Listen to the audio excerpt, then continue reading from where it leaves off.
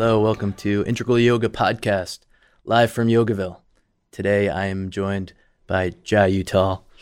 Thanks so much for being here. Thanks for having me, Evan. Yeah, Jai is a sacred music composer, Grammy nominated. He has been leading kirtans around the world for 45 years, creating a safe space for people to really open up their hearts and voices. So thank you once again. Yeah, it's a pleasure to be here. Pleasure to be at Yogaville, and nice to meet you and to talk with you. Yeah. I like to jump right in with this question. What matters to you? Kindness and being present. I think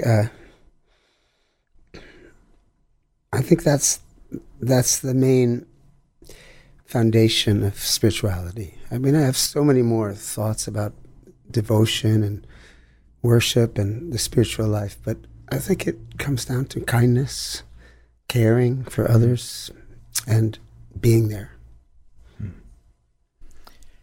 Is kindness something that you can practice at, do you think? Of course. One time my guru said, love everyone. And, that seemed like, well, that sounds great, but that's impossible. I mean, I won't say impossible, but improbable. But he ended it by saying, and be kind to everyone. Yeah. And that you can do. That's a practice. I think love, as grace manifests, the love manifests, or, over lifetimes and lifetimes and lifetimes.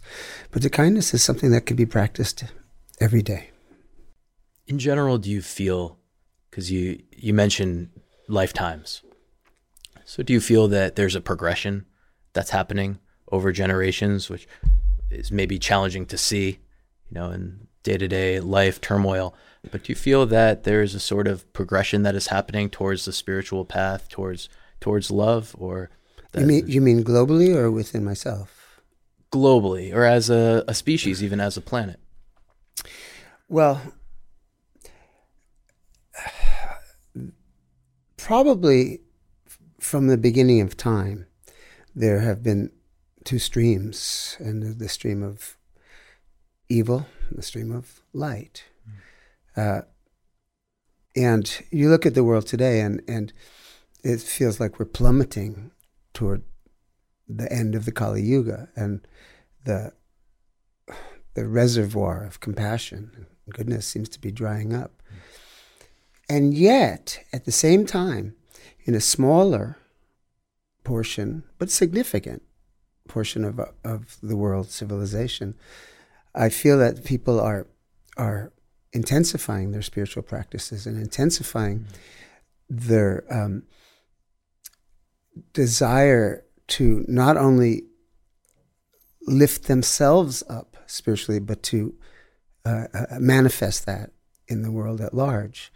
And perhaps, I don't know, but perhaps as things get worse, the desire of the other core of people to do more, to invest more into the pure, into the sacred, and into the compassionate actions of life seems to grow and grow and grow. So yeah, I'd say both things are happening.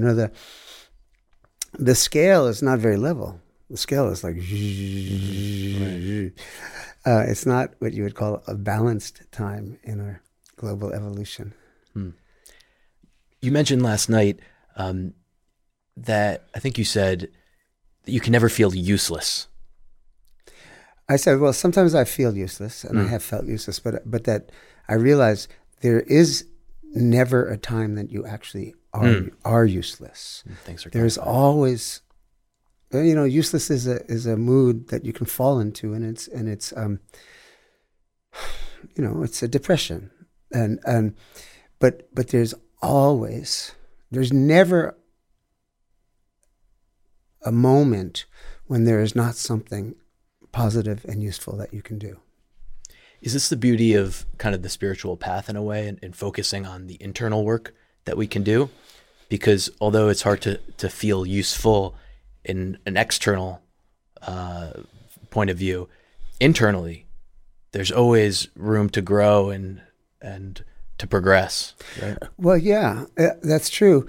However, I think in my life, the people that I've met who, seem so dedicated to helping the planet, well, they're very spiritual people, but they wouldn't present themselves as necessarily spiritual people. So I think people on the spiritual path have have a leg up, I guess is the phrase, on expanding and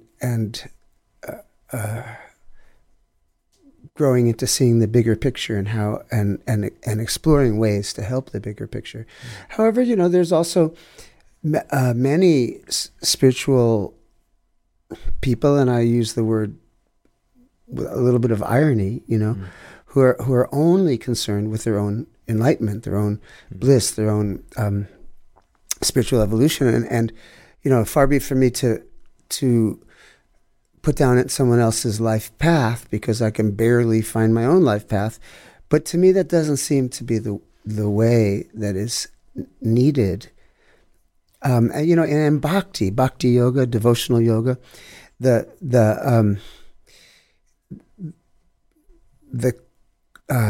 quality of service, what's the word I'm looking for?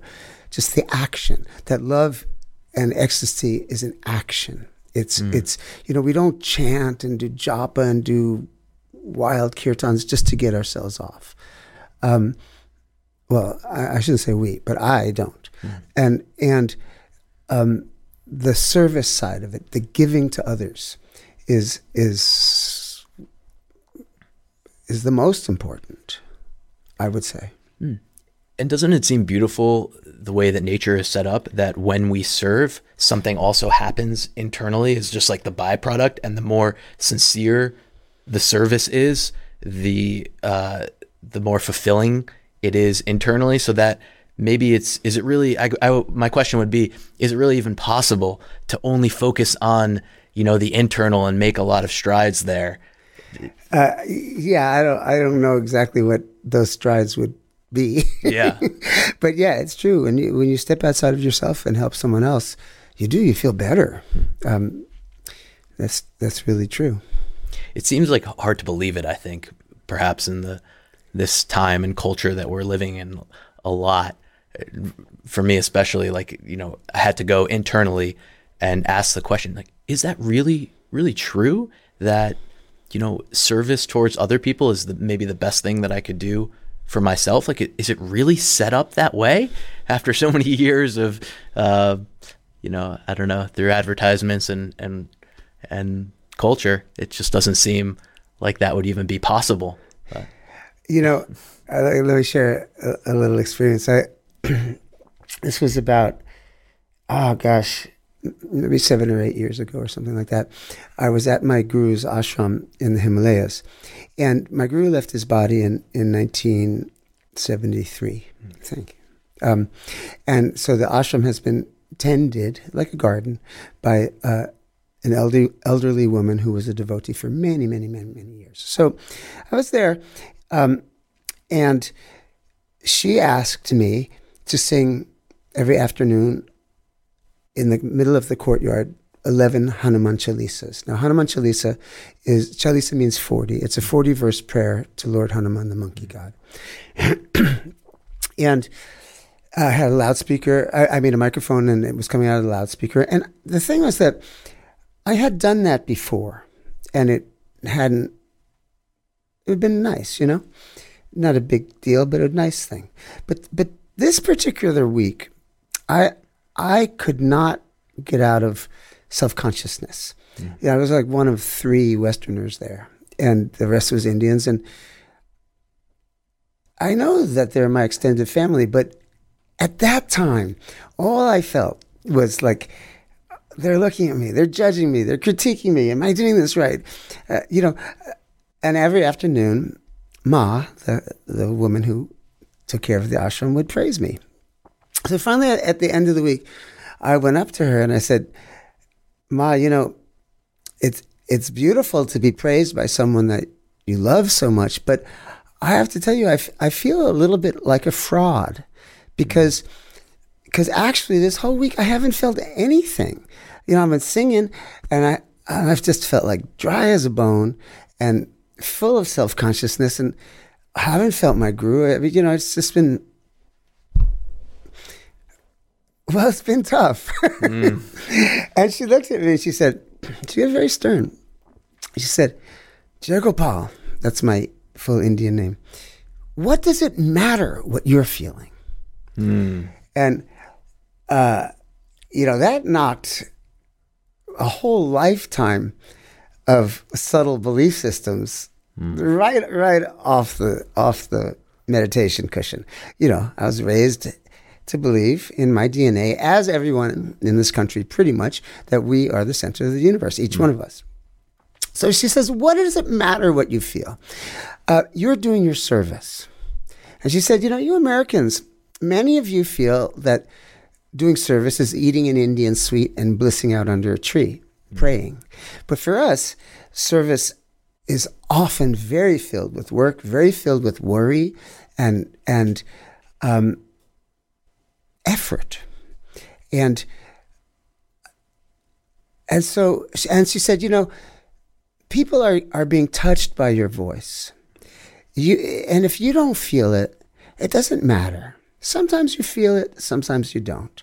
But the process is happening, and you are serving your guru, and you are serving all the people around you. So anyway, this took a considerable amount of digesting, because we want to feel good doing what we're doing. And that desire to want to feel good, it's not like evil. It's not a bad thing.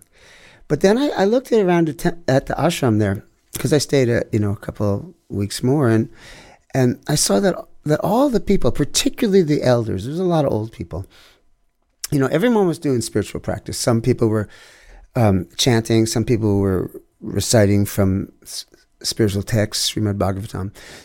Some people were cooking and serving food. Some people were serving chai. Many people were consistently cleaning this and that, and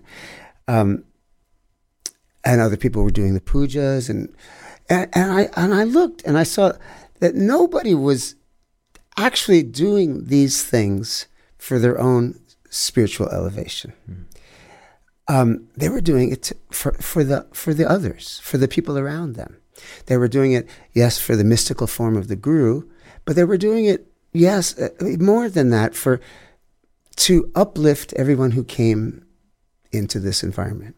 And that was, really a mind blower for me. And the sincerity with which everyone was doing all of these practices was full on. It was, even the really old people, it was full spirit in what they were doing. And it just wasn't for themselves. Now, I can imagine and project, and I think it's true, that these people were quite happy and were living a very peaceful and, heart-opened, beautiful life.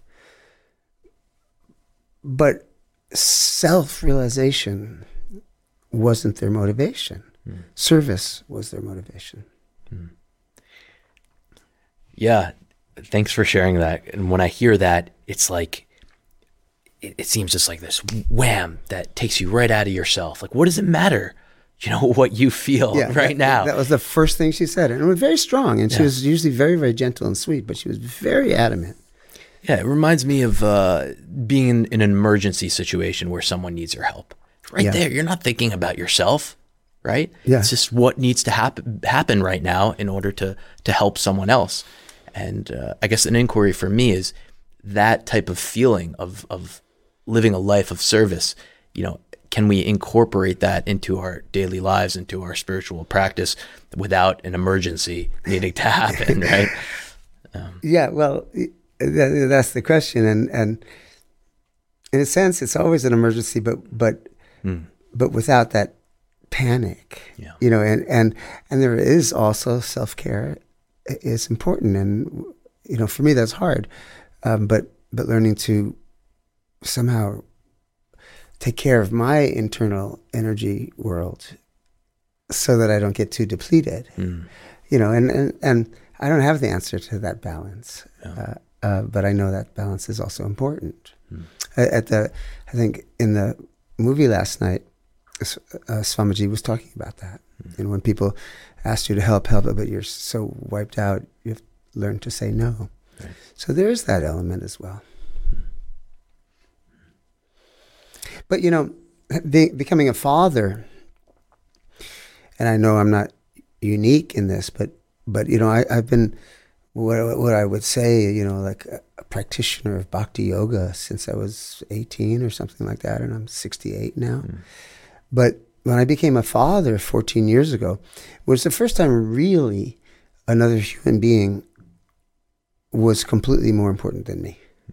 And it wasn't out of obligation, and it wasn't out of, you know, it's supposed to be like this. It wasn't out of emergency or anything like that. It was just out of complete love. And like somebody asked me, an acquaintance asked me, she said, Jai, now that you're a father, you know, your bhakti practices must be falling apart. And at first I couldn't even assimilate the question. And I said, but after I kind of considered it, I realized, you know, I think I'm starting to understand bhakti for the first time in my life. And it harkens forward to when Siddhi Ma said that to me. You know, when I became a father, I worshipped this other little being and had to do a zillion things to take care of him, to keep him alive. And it was never a bummer. You know, it was the primary, you know, people say, doesn't he distract you when you're singing, when you're chanting? I said, well, you know, yeah, but I like the distraction more than what I'm being distracted from. You know, the love of my child. So it's not a distraction at all.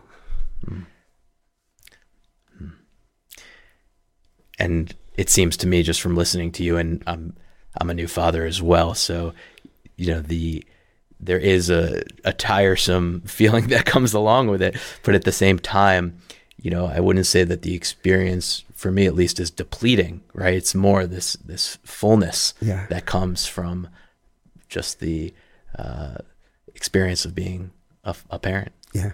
I mean, every potential, you know, like every friend or acquaintance that I speak to when their wife is pregnant for the first time, and they tell me all the fears and all the things. Is this going to happen? Is this going to happen?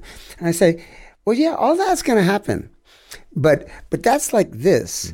And the expansion of your heart is like this. So yeah, all those things happen, but they're like nothing compared to the rest of it. Now, of course, when I first became a father, I became this very obnoxious proselytizer for parenthood.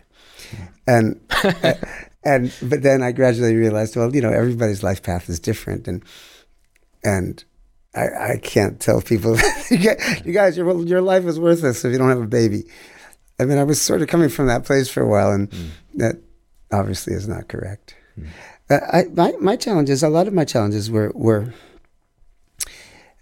I'm not quite feeling it now, but maybe it'll come again. Was each phase of my son's development reminded me of my childhood in that age, and there was a lot of difficulty in my childhood, and so, you know, I kind of had to process in some way each of those stages.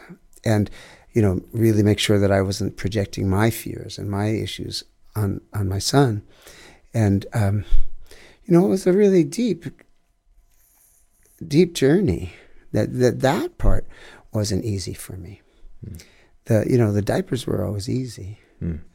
The feeling of, is it even possible for me to be a good father? You know, those feelings were the ones that I had to really, really work with. Yeah. The fear, I think, you know, creeping in on all levels. But Yeah. I'm not good enough. yeah. I wanted to ask you, you mentioned something last night, and what is it like to feel fearless? I couldn't say. I have come to the place in my life where I can say to my fear, how you doing? You're here. I know you're here. I don't enjoy your presence, but my next step is going to be taken, whatever you say. So that's kind of where I am with fear. Sometimes I say, let's have fun with fear. I wish that I could say I'm fearless, but I'm not. I have a lot of anxiety. I have a lot of fears, but I don't let them paralyze me. Right. And I don't mean it as a constant even, but do you have moments, where you feel there's no fear here. I'm fearless. And if so, like, what is that like? Well, there's moments in singing, and there's moments in life. There's moments in loving, intimacy. There's moments occasionally in nature, It's moments for me. There's more moments in music when I just feel I could just fly away. It's all, everything just opens up, and there's no impediment. And that's a beautiful, beautiful, beautiful feeling. It's fleeting,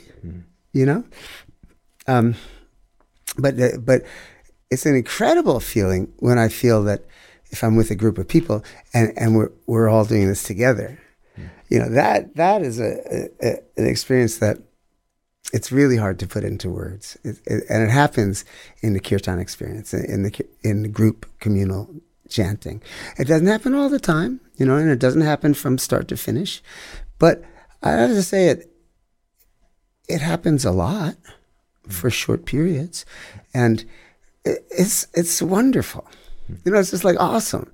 We're all together. We're all flying through the air, like completely on the winds of the devotional heart. So that's a great feeling. Yeah. And you said, don't even think about doing this right. Yeah, I said, don't think about doing this right. And if you find that you feel that you're doing it right, you can be pretty sure that you're doing it wrong. But I'm just sort of playing with words. But I don't want, both in myself and in the people that I'm with, to feel a sense of rigidity, that the practice, the melody has to be absolutely correct, and the emotion has to be absolutely spiritual, or all those things. I feel like, I used to feel, so I've been leading kirtans for a long, long time, and I used to have the feeling, I didn't think about it, but when I would reflect upon it, I knew that this is kind of where I was coming from, that I would lead a kirtan, and it was sort of my responsibility to get the whole room, get everybody off, kind of. And then it came to me, what an incredible burden that is. That's like, wow, that's exhausting. And so completely illusory. I mean, that's not the right word. So completely wrong view. It's just like, makes no sense. Because each person is responsible for their own experience. And B, more than that, when we sing kirtan, we're putting ourselves in the hands of God. And whatever God wants us to experience, we'll experience. So suddenly, my job became a lot easier. That my job became simply to be as present as I could be, as authentic as I could be, as, dig in to my heart as deeply as I could be, and also to do my craft as well as I can do it, which some days is good, sometimes not so, but then give the rest of the responsibility to God. And because these mantras are divine. the mantras that we sing are another form of God. You know, that's part of the philosophy. That when we say, for example, Ram, we're not just calling to Ram. We are Ram is manifesting within us because that name is completely He. So the responsibility was, you know, like I try to get to the gig on time, try to have a good meal and feel okay in my body as much as I can, try to not be phony, you know, because in front of an audience, sometimes you don't want to be, you know, there's the tendency to kind of want to hide and project something not quite authentic. So part of my job is to really, really try to be as authentic as I can. But as far as the experience that everyone in the room has, I no longer take responsibility for that. And it's very freeing, and I think it's more true. Do you set an intention to be vulnerable? No, yes, in a way, it's a life intention. You know, I mean, I don't set an intention before going on a stage or something, but it's the way I try to live my life. I also, you know, at my ripe old age, I'm also learning about boundaries. You know, when the time, I don't mean to shut down, but to cocoon a little, and I'm learning that, you know, a little late, but the vulnerability, well, about 20 years ago, two really big things happened in my life, and one was I got sober because I had been a very active drug alcoholic, even while you know, attempting to live the spiritual life and singing kirtan and sharing devotion. You know, the different parts of me were quite out of sync. But anyway, that's a very long story, but I got sober, and I realized, well, the only way to stay sober, particularly in front of people, is to be vulnerable and honest. And the more, you know, I would use drugs to numb myself or put something in between me and all the people around me, because I was too scared of them, you know, too scared of being vulnerable and just kind of, to tell you the truth, terrified. So I kind of convinced myself that my connection was me and God, and that everybody else was something dangerous. So what I found when I got sober, through the process of getting sober, etc., was that no, letting people in and letting people see and know who you are with all your cracks, you know, all your very human wounds. Not that you have to have a group therapy session, I'm not meaning like that, but just that the realness of who you are is what elicits love and support from others. And so it really changed me. And then around the same time, I met the woman who I'm now married to. And I had, you know, of course, been in different relationships and stuff, but I never felt safe enough to become completely vulnerable. I never felt safe enough to open myself to this complete fear of being seen. You know? So it's like, you know, there's so much terror of being seen. So most of my early life, I chose to make sure I wasn't seen. And then suddenly, I wanted so desperately to be seen. It didn't take the terror away, but it didn't feel dangerous. Have you received the feedback that being authentic actually holds a lot of value, or the most value that we can offer to someone else. That when I'm being authentic, that's valuable for you, and vice versa. Yeah, I have received that feedback a lot. And it's always very affirming for me. And plus, not only receiving the feedback, I feel it with others. You know, when you're with someone who's really being real with you, you feel that, and you want to connect with them, and you admire them. So yes, I received the feedback about myself, and also I've experienced it in others. So so like people ask me also in terms of kirtan students. Well, what should I do? I'm just starting out. What songs should I sing? Should I make the songs short? Should I make them long? Should I do them slow? Should I do them fast? Are there certain kirtans that you think are more accessible than others? A million different questions. And I say, listen, the best and the only real thing that you have to offer is the authenticity of your heart in that moment. And the song you sing, we'll sing what you want to sing in that moment. Don't try to try to seduce the audience, but just be as real as you can with them. And sometimes you might have the experience that half the audience will leave. It might not connect.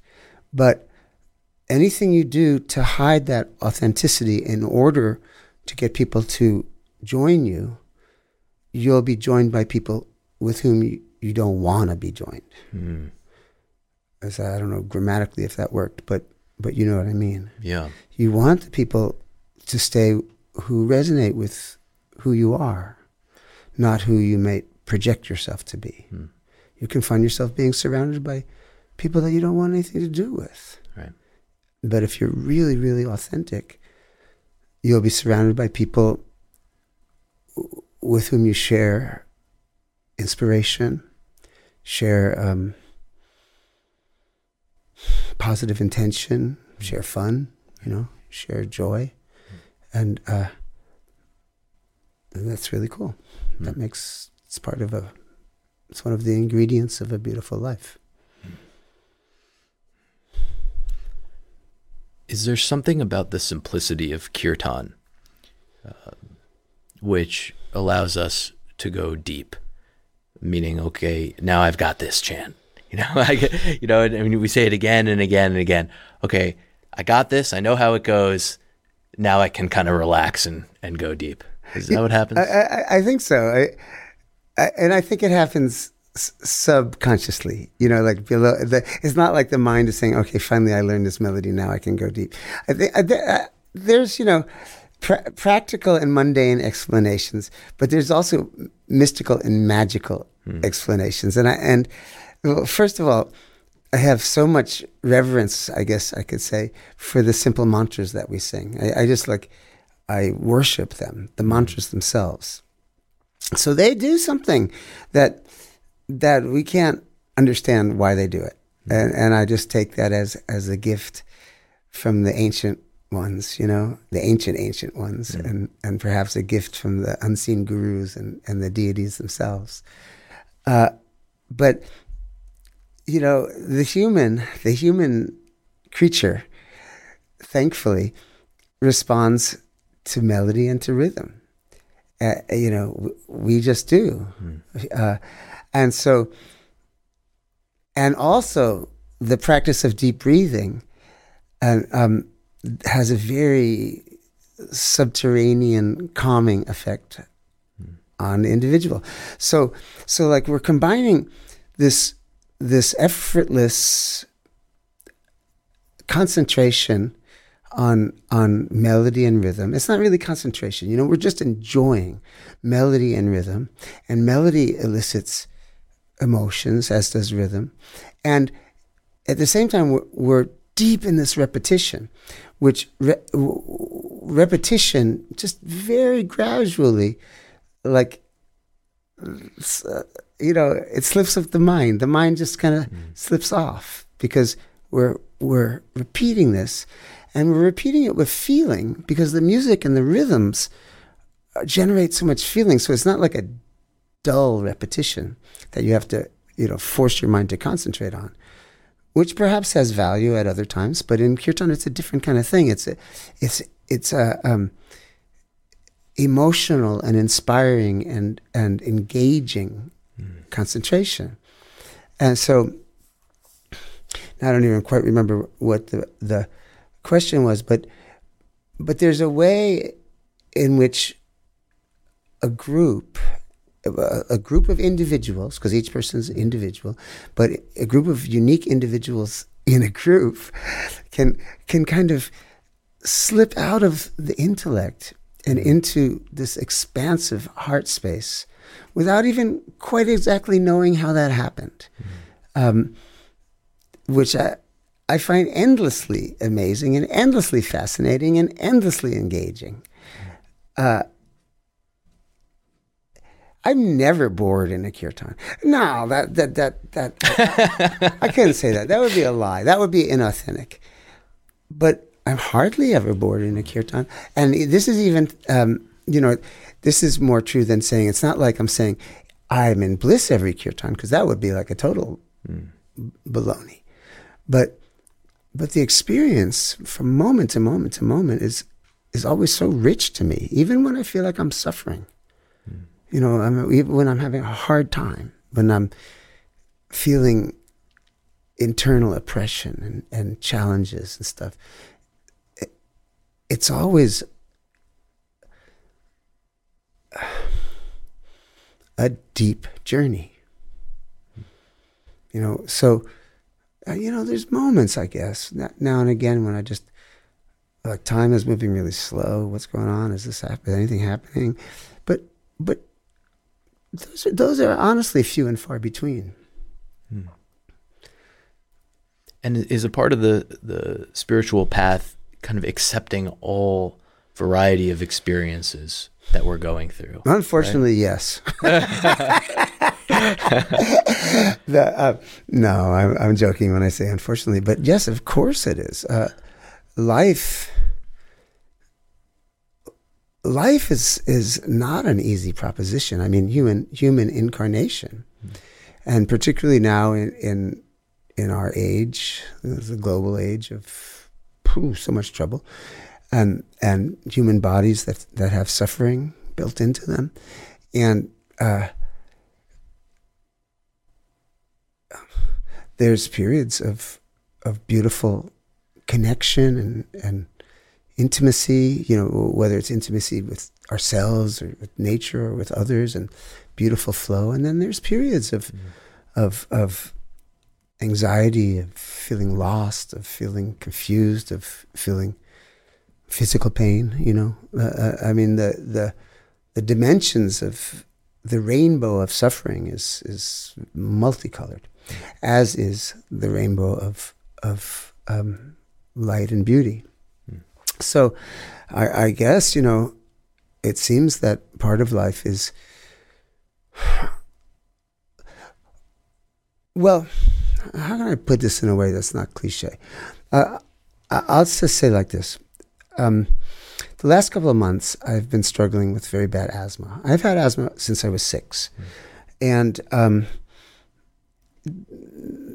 most periods of my life, it's been under control. I take medicine, But the last couple of months, I've been really struggling and suffering with it. And there's an anxiety around it because it very much affects my singing voice. So I'm thinking, like, am I going to be able to sing? And then just there's also like a deeper anxiety of, am I going to be able to breathe?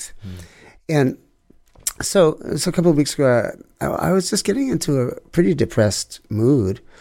around this, also feeling weak, and so my spiritual fervor was not very fervorish.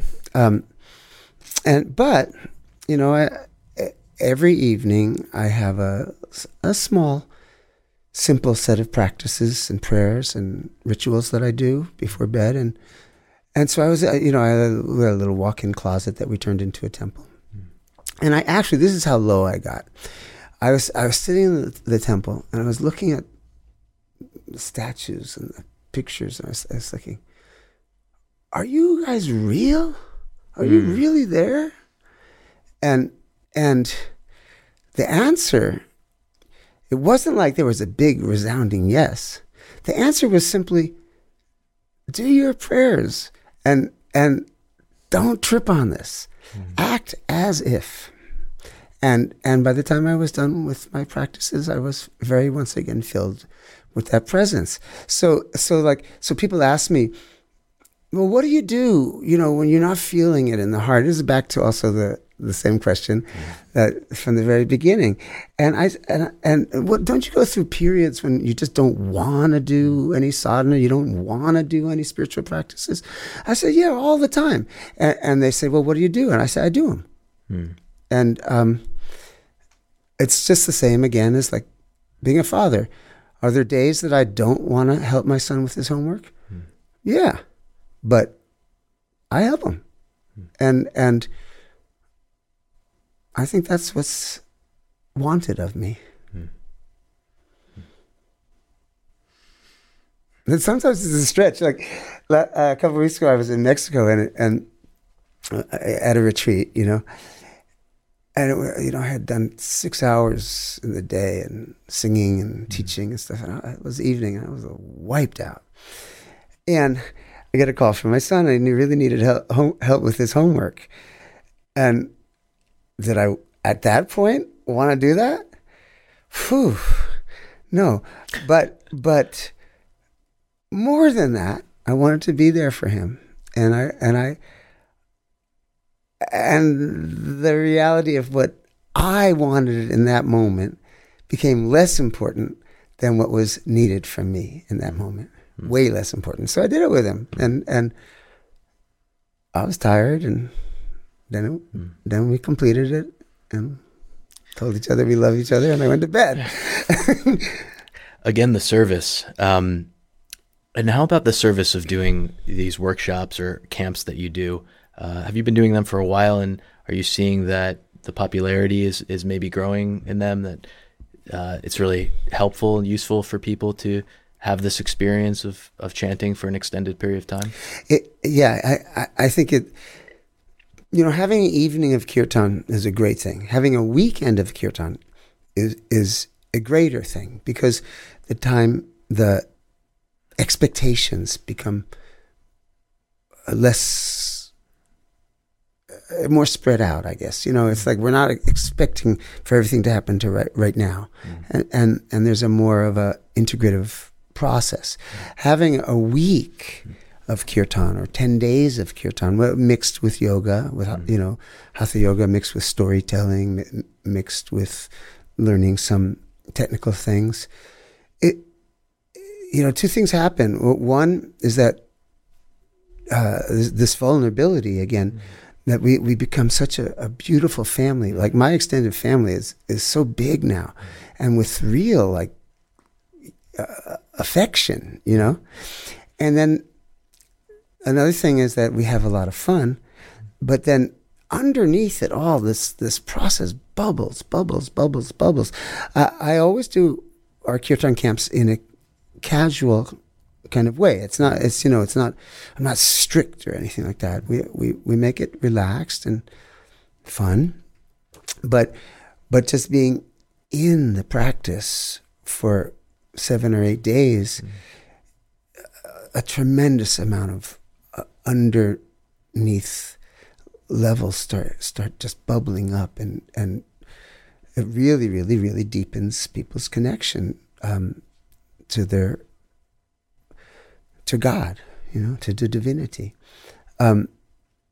we're on our 18th year. I mean, I do a lot of weekends all over the place. But for our actual kirtan camps that are longer, we do a winter camp and a summer camp. And we're on our just going into our 18th year now. So this is like, before it was, I mean, it wasn't common then when we started. It actually was, I have to say it was completely my wife's idea. Because I came back from a weekend retreat somewhere, and even 18 years ago, traveling made me exhausted. Mm-hmm. So exhausted, and we looked at the finances and said, "Oh, you made really good money for that group," and and she said, "Look, why don't we do it ourselves, and we can stay at home, and we'll make the money ourselves, and you don't have no other elements to interfere with." Mm. And I said, "No way! Who would come?" So she said, "Let's give it a try." So we gave it a try. And, well, a couple of weeks before we started, we were sold out. And then the deeper level of insecurity came up, which was like, what am I going to do? What am I going to say to these people? What am I going to teach? And anyway, it became pretty clear pretty soon that everybody who was coming was the teacher. Everyone, not literally, but everyone was coming with a heart full of experiences, a heart full of longing, a heart full of things they wanted to learn, and a heart full of things they wanted to share. Mm. And 18 years later, I would say the camps just are better and better and better. As far as attendance, some years were jam-packed, some years not quite. So I can't really quite read that. Mm. But as far as the maturity of the students, it's really different. It's each year there's just deeper and deeper. We get a lot of repeats, of course. But and then you look around and you see there's that Kirtan and Bhakti Yoga events around not just the U.S. but around the world are more and more and more popular and more prevalent, and that's a wonderful thing. I remember one time at Bhakti Fest, when it was really, really big, I asked the audience, I said, "I'm just curious why you're here." Mm. And but I wasn't like asking 4,000 people to give me an answer. But I said that, just quietly ask yourself why you're here. And then I said, every and any reason is a good enough reason if you're being honest with yourself. So I'm so happy to see you all here. And some of you are here just for the bhakti immersion. Mm. Some of you here might be here to try to find a girlfriend or a boyfriend. Mm. And that's beautiful also, if you're just real about it. Mm. And then I said, I'm so happy you're all here. And then, it was just a moment. It was a moment when, because it's different when you get 4,000 people together, the intentions and the motivations of 4,000 people are it's a wide spread. It's not an ashram. Mm-hmm. But nonetheless, it's an incredible phenomena to have that amount of people from many different walks of life coming and singing God's names together, and dancing and enjoying that nectar. And just what a blessing it is. I think it's so cool to give people permission to accept themselves. I think that's the coolest thing. Really say, okay, take a moment, reflect, and that's what I'm hearing you say. Yeah. Is that I accept you, whatever the answer is for you that brought you here. That's okay. And it's like the most refreshing thing in the world. I think. I think it's really vital. Hmm. And again, when someone comes to a festival, hopefully to meet a soulmate, and just meditates and pretends that they're there only for enlightenment, then you get a confused person. And besides, there's nothing more beautiful than finding your soulmate. You know, I mean, that's part of life. That's what, you know, people are longing for connection to God, and people are longing for beloved connection with another person.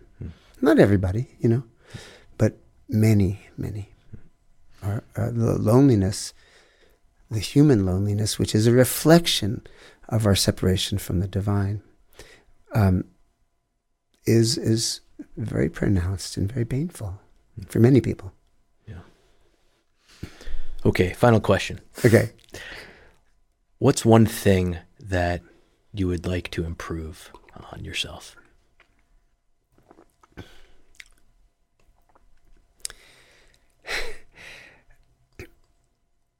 I have this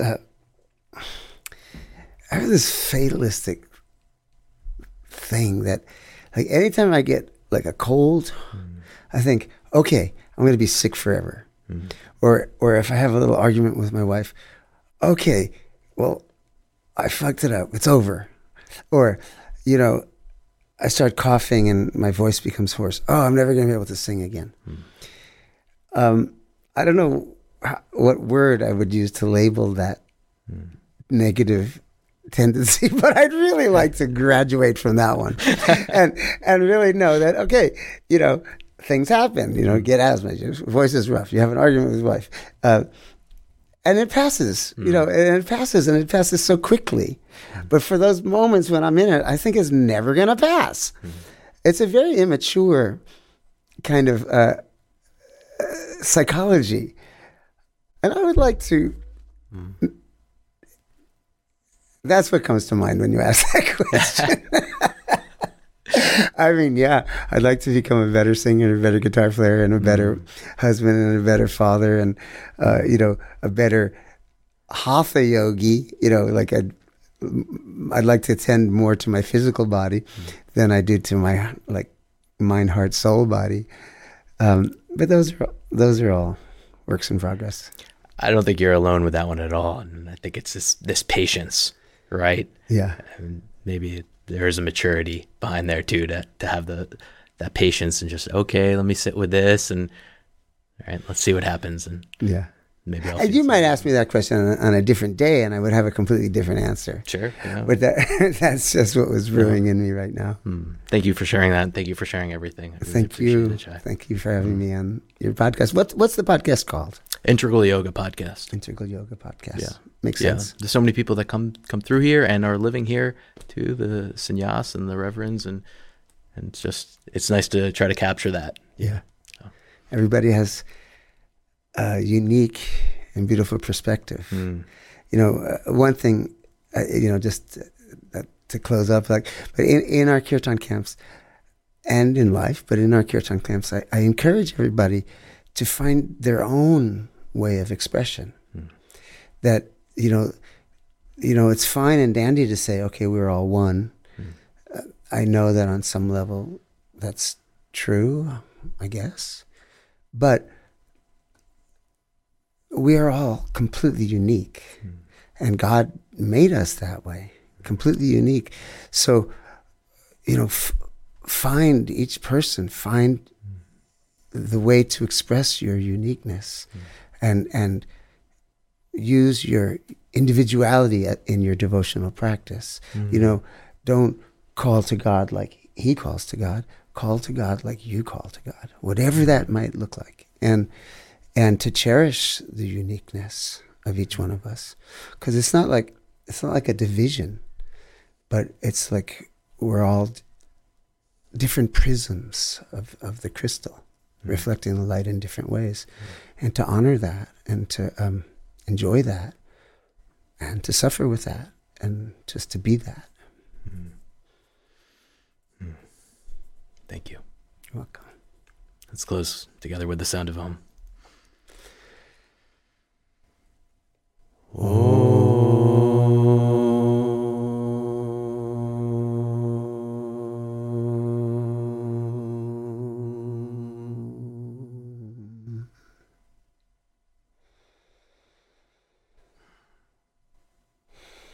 Shanti.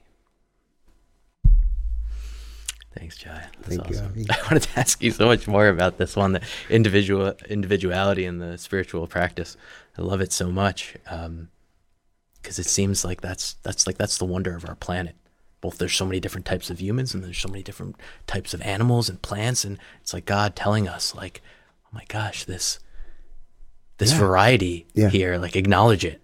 It's amazing. And many groups and spiritual kind of things, kind of want people to suppress that individuality. And as you said, it's like, it's so obvious. You just look around. Every leaf is different. So likewise, every person is different. And that's a beautiful thing, not a bad thing. And the power that comes from feeling like I wouldn't rather be anyone else than I am.